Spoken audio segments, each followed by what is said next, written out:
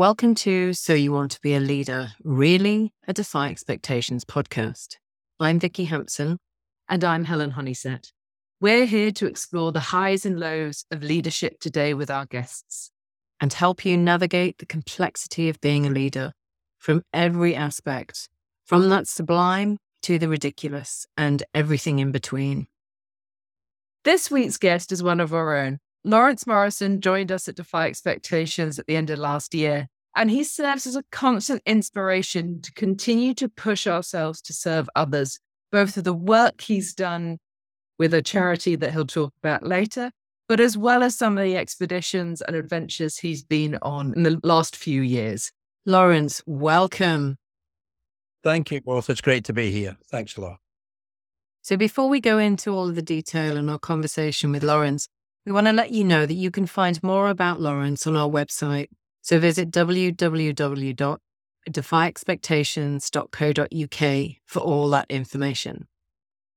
Lawrence, you recently trekked to Everest Base Camp. Can you please tell us more about why you did that? Why on earth did you do that? And what were some of your motivations for this amazing trip? Well, I've always enjoyed a challenge. Always through my life, I've kind of thrived on being able to do something or having an objective to try and achieve, not just in work, but out with work. And for my 60th birthday, I decided that I was going to climb Kilimanjaro, and I was going to do that for the small animal hospital in Glasgow, where they treated a little dog that I had, and they were wonderful. So I did that for my 60th and actually happened to be in the top for that. And at that point on the top, I decided, right, I'm going to be back here on my 70th and hopefully 80th and 90th, but we'll see. But anyway, certainly for my 70th.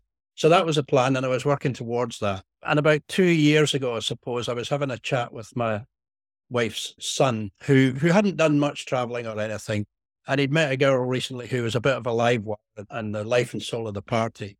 And they happened to be sitting in a pub somewhere drinking Jack Daniels, and she turned to him and said, "Where's this made?" And it's made in Tennessee. Why don't we go? So off they went to Tennessee, and that started actually a number of travels through South America, USA, Machu Picchu. And the last one was to Vietnam. And during that time on their way back, they were talking about what they were going to do next.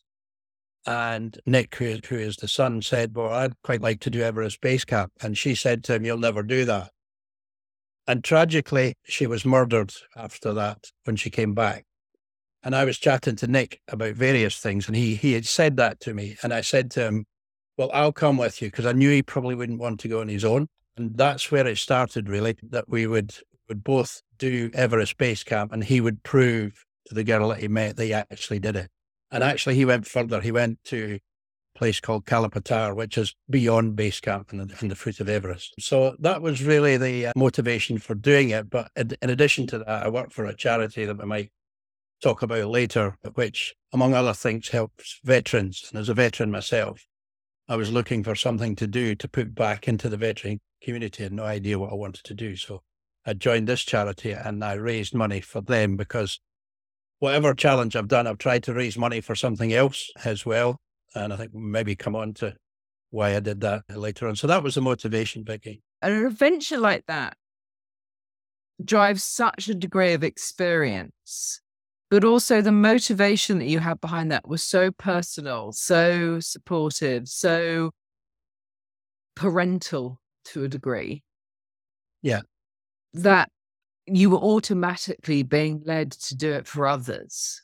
How does such an experience like that change your approach or change your motivation about how you do things? And how do you approach something like this with the determination to follow it through so that you've got that continuous push? Yeah, I think it isn't just for others. I have to be honest, it's for myself too, because I've as I said in the beginning, I've always been somebody that's needed to work towards an objective, whatever that might be, whether it's in the work. It's not always been doing things like Everest Base Camp or Kilimanjaro. A lot of them have been much simpler things, like during my career, looking at where do I go next? What's the next challenge for me after a period of time working in an organization? How can I do things better? How can I get to that position that I want to get to, whatever that is, whether it's the next step up or even sideways. So I've always been somebody that's looked at what objective do I need to achieve to get where I want to be. So some of it has been selfish. It hasn't always been for others. Naturally, I think as you grow older and you climb the ladder, you actually do things for others, sometimes without realizing it. You develop into that leader that understands how you behave and what you do and how you're driven, actually gets noticed by other people, and they quite often tend to want to come with you. When I've done some of these things like Kilimanjaro, somebody from work actually decided, I'll do that as well. So they want to come with you too. So that's a kind of side benefit, if you like, from that. Lawrence, your response to that previous question with regards to motivation to do what you did says so much about you and that motivation. And I paused at the time. I was processing what you were talking about. And that I think what stood out is that recognition and celebration of human life, which leads us to the next question around what your core of serving others as a real habit that's true to you. So not only did you celebrate that human life, but you continue to serve others. So thinking about that context of serving others, how do you believe it's made you a better leader over the years? Well, the ironic thing is that when you're a leader, whether you know it or not, you are actually serving others, whatever those others might be, from whether it's other employees, whether it's shareholders, investors, the board, your own team, local communities. You are actually serving others when you're doing that. And serving others is a real privilege, because when you understand that that's what you're doing, that you are serving all those other people and that they're looking at you, it gives you focus and perspective. If you can begin to understand that, it makes you a better leader when you know that you're serving other people. I started off saying employees because they're actually the most important people that you're serving. That can sound a little bit twee, but it's not meant to be. It's hugely important. And it's important for the organization, because if you realize that you're serving those people that are working for you and that they're watching you, they're watching your behavior, they're watching how you come in every day, they're watching how you dress, they're watching how you talk to people. And other people in that organization are forming a view of not only you, but the organization. And so that's really, really important to become a successful organization, in my view. So if you can understand, it really is about serving other people as well as yourself, as well as developing yourself, make yourself better every day if you can, learning something every day if you can. It permeates through the organization. People will recognize that, and the organization will be better for it. I've worked in a number of organizations where I haven't always seen that, and it's not been the best organization to work with, interestingly enough. It's when you can see that kind of behavior from leaders, not just the CEO, but other leaders within the organization, because that's equally important, because it tells you how you act in that organization. It tells you what's important to that organization. And therefore you can make judgments for yourself about whether it's a sort of company that you want to work in. So it's for me, it's hugely important that you recognize service to others is really important, has a knock-on effect in all sorts of ways. One of the things that caused us to start Defy Expectations is we had some really bad experiences with bad leaders. And I don't think they were doing anything necessarily intentionally wrong. I don't think it was malicious. They were just being taught how to lead differently. Now, with over 70 years on this planet and quite a lot of that time in the workplace, you must have seen the concept of leadership change significantly. Who was your first sort of servant leader role model? What made you first realize that servant leadership was actually going to make people better leaders? Well, strangely enough, it started in the Royal Navy when I joined as a young boy. I was 15 years old. And leadership in the Navy is an example, in my view, of how it should be done, particularly in the Navy. Because when you serve in a relatively small ship, in a minesweeper or a frigate, you're very, very close to everybody. You live and work very, very close, and you get to know people, whether it's the captain of the ship or whether it's the able seaman of the ship.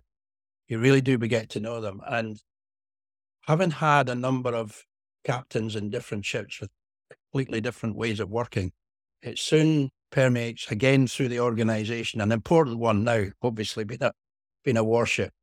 But the behavior of the leader is so visible, and it sets the tone for the whole ship itself. And then moving out into the commercial world, my first role leader there was actually they were called personnel in those days, regional personnel manager, who really looked after me. And he must have seen something in me, and he helped me develop and train and understand what I needed to do to have a successful career at that time, I wanted a career in personnel. So that was the first real leader that I saw behaviors in that I wanted to replicate, because I knew he was successful, and I knew that the way he behaved then made him successful.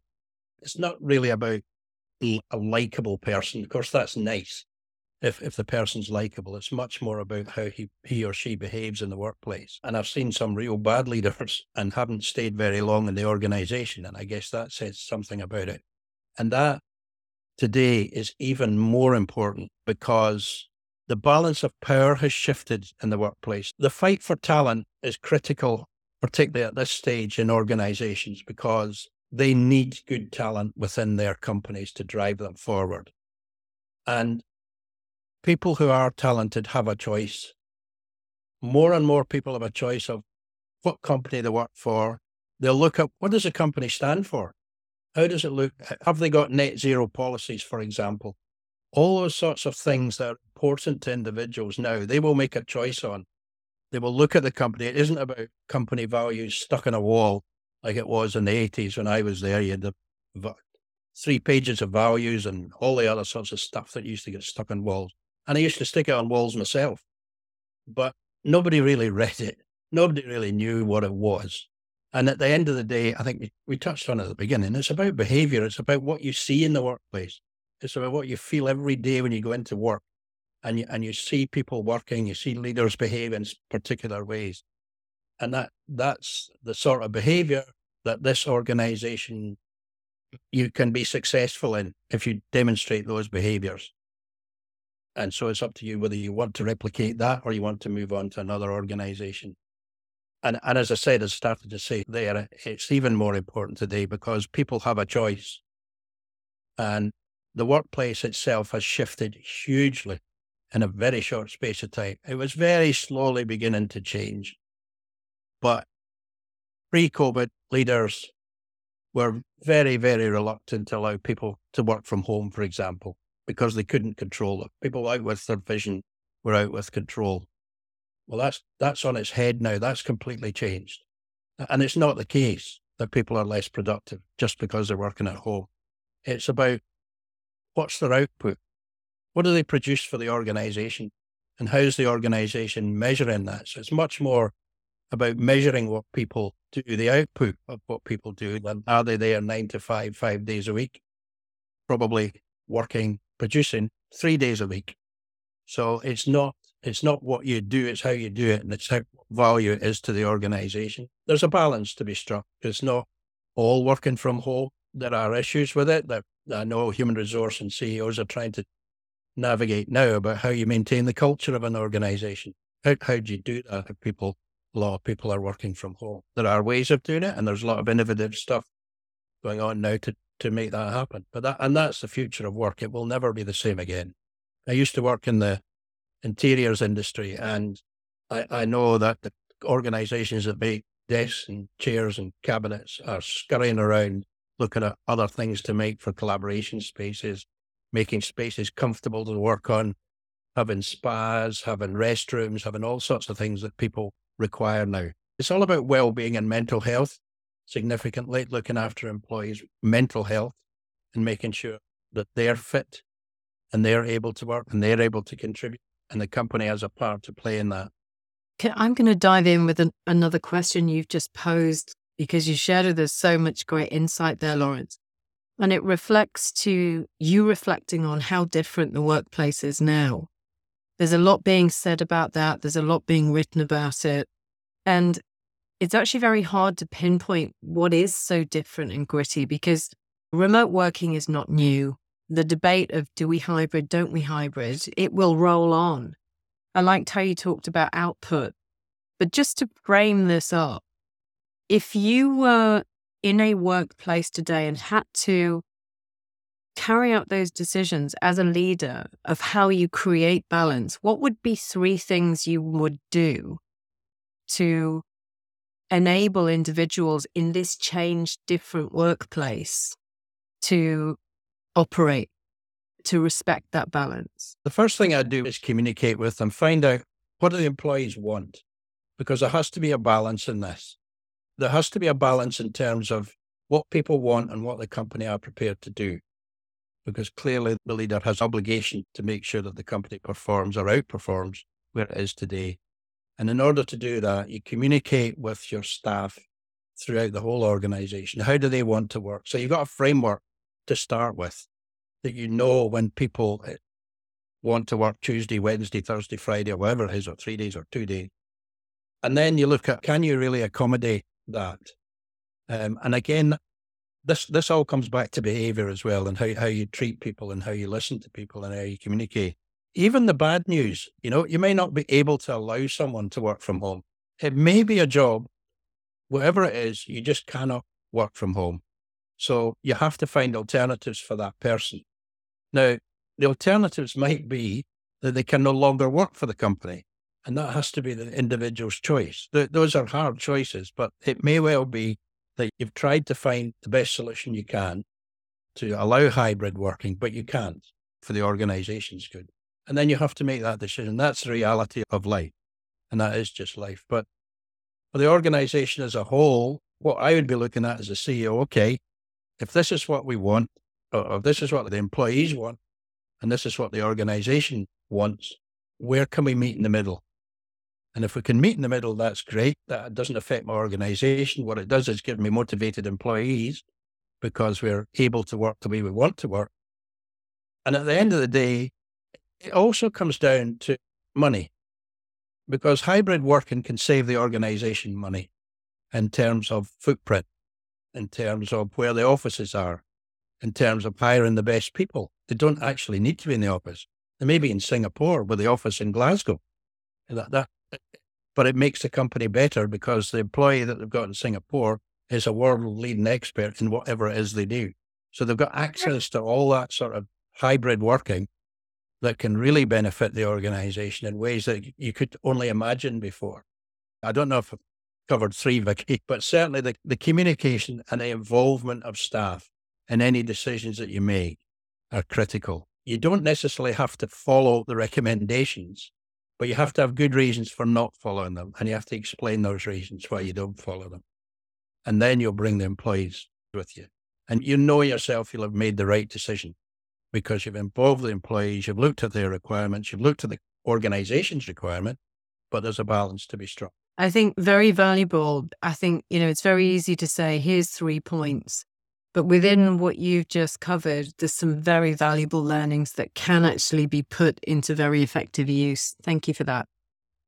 So to our next question that we have here, and this speaks to a little bit to the nature of us within Defy Expectations. We like rules, but we also like to be a little defiant.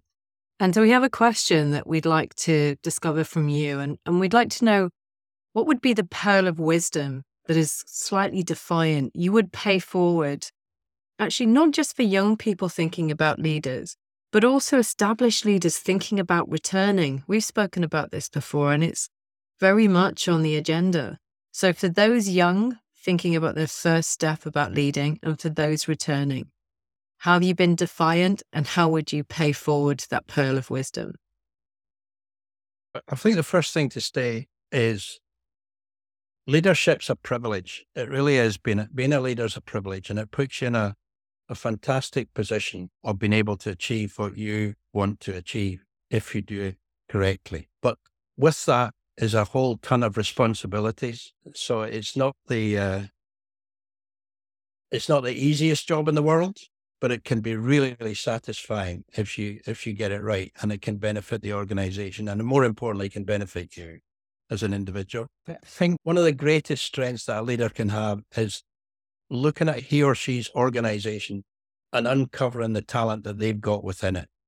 Because time and time again, I've seen organizations go out and recruit talent when actually there's a heap of talent sitting in their own organization, but they haven't yet uncovered it, or they haven't found a way to identify it. And I've seen that personally in a number of organizations that I've worked for. We've managed to uncover one. I'll never forget it. It was when I worked for Bell's in Perth, and we did one of these outward bound things. And it was a young lady that looked after the company cars. And she absolutely shone during this thing that we were doing. She just took complete control, and it took everybody by surprise. And nobody knew she had that in her. And there was no method at that point of time of recognizing somebody like that. But if you just think of the money that we could save in looking at our own internal company first, is there anybody in this organization that we could, they won't have all the skills, but if you train and develop them, you'll get an awful lot back. They'll stay with you because you've developed them, you've trained them. So I think that's one of the greatest things. If you can find your talent within your own organization, I think that makes you a much better leader as well, because when you become a leader, it's nerve-wracking because you think you've got to have all the skills that you think a leader has. And that's just impossible. You haven't got all the skills. How often have we promoted the supervisor because he's a wonderful supervisor, and we make him the general manager and he struggles? And that's an awful waste of an individual. You don't have all the skills. You never will have all the skills, but there are ways of developing that. There are skills within your team. There are skills out with your team that can support you as well. Things like non-exec directors, for example, is the bigger organization, chairman of the organization, a whole host of skills there that are able to help you with. I was looking at sayings. I'm a great one for sayings, and I really love Simon Sinek because I think he simplifies everything. And one of his sayings was, the value of a true leader is not measured by the work they do, but the work they inspire others to do. And I think that's a brilliant saying, and it typifies for me what a good leader is. I heard, he may not be the best example, but I heard Branson the other day talking, and he said when he started, he didn't know the difference between gross profit and net profit because he didn't need to. He hired the best finance person that he could to handle all that stuff, and he concentrated on the entrepreneurship of growing his business. And it's an example of what you can do and how you can succeed through others. Thank you, Lawrence. I sort of want to give you an opportunity now to do a completely shameless plug for your charity. So I think you do fantastic work, and I'd love to hear a little bit more, and so you can share it with our audience as well, about what the charity does and the aim and what you're working towards. Okay, the charity's called I Was Gonna, and it's a kind of Scottish word that I was going to do this and I was going to do that, and I never really did it. And that's a very Scottish thing. But what we try and do, and we work mainly with young adults, 16 to 24, 25-year-old. We do work with veterans and others as well, but the main focus is that generally they haven't had much of an education, or they've come from a difficult background, and perhaps had some mental health issues. And what we do is we introduce them to what we call a musical experience. We're not trying to turn them into musicians, but we are trying to engage them. We're trying to get them to open up. And we run 4 sessions of about 2 hours with ourselves and a professional musician. And what we do in a nutshell is they make a song. At the end of the 4-week period, they will have a song that they've contributed to. They will decide what the chords are, what the beat is, what the rhythm is, what the words are. And that's an important bit, what the words are. How we get that out is we ask them to pick a subject that they perhaps want to sing about. And for example, one was motherhood. We had a bunch of single mums, and they wanted to sing about motherhood. And we asked them, what does motherhood mean to you? And they come up with all sorts of different words that we capture. That's at the point where the musician, singer-songwriter begins to put together the song itself, but it's very much delivered by them. And then at the end of the day, he does the song and it becomes theirs. They're given the song, either they download it or they get it on a sticker or whatever. But the important thing, by the end of that, we'd asked them at week 1, at the end of that, you're going to have your own song. You're going to make a song. They don't believe it. And at the end, they actually have. But more importantly, they've opened up, they've talked to people, they've joined in, they recognize that they can actually achieve things. So it has a big effect on beginning to open them up, where other support services then can come in and pick them up and take them on to further education, give them further training and development, or actually find an apprenticeship. And that happens to most of them, not all of them, but it happens to most of them. So it's very satisfying from beginning to end, from a musical introduction to an apprenticeship. That's the ideal. So that's what we do. Lawrence, thank you for taking the time to talk so passionately about the charity that you give your time to and what it means to others. And it takes me back to what's been so thought-provoking about our conversation today. And there's been so many points that have stood out. It's also interesting because we speak on a regular basis, but so many insights come out that we're discovering about you as well. A couple that really stood out for me is this, you talk about, always have an objective. And I'm a great believer that if it's not written, it's not happening. So it's very reassuring that one of the simplest and most fundamental things to do that you refer to is have that objective, have that goal. And I think quite often there's too much emphasis put on, are we doing OKRs? Are we doing KPIs? What's the type that we're documenting? Instead of just actually in simple language, what's the thing you're trying to do? So I really like it that you've brought it back to that most simplest but essential thing of always have an objective and how it's motivated and driven you. Another really big standout one is your stories and your time with the Royal Navy and how you really called out that it's all about behavior and just how key the leadership behavior was when you're in such close proximity, and also borne out by another reference that I guess you talked about your employees who you serve, and in that case on the ship, are always watching. And I think it's all too easy to, with so much academic stuff written about leadership, forget the fundamentals of others are always watching you and that your behavior will set the tone for everything. I love how you've brought to us some real fundamentals that no matter what will always be the backbone of great leadership. Thank you for that, Lawrence. Thank you. We titled this The Habit of Paying Forward or Giving Back. And I think from that perspective, Lawrence, you're incredibly inspirational. What you do and the consistency with which you do it is inspiring. And it's also heartwarming because you rarely make a song and dance about it. As Vicky sort of said, we all speak quite regularly, and it's just a very natural part of who you are. And that's beautiful because it makes such a great impression on people.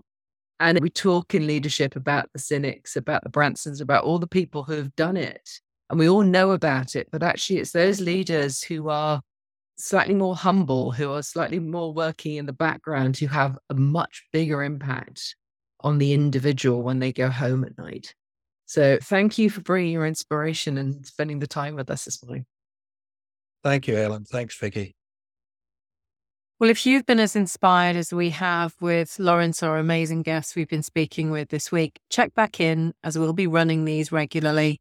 And we cover every aspect of the skills and also the behaviors that leaders will need to continuously develop and evolve to thrive. Do look at our website, defyexpectations.co.uk, and remember to press the follow us button to get notified of the next episode we've got coming out. Thank you and see you next time.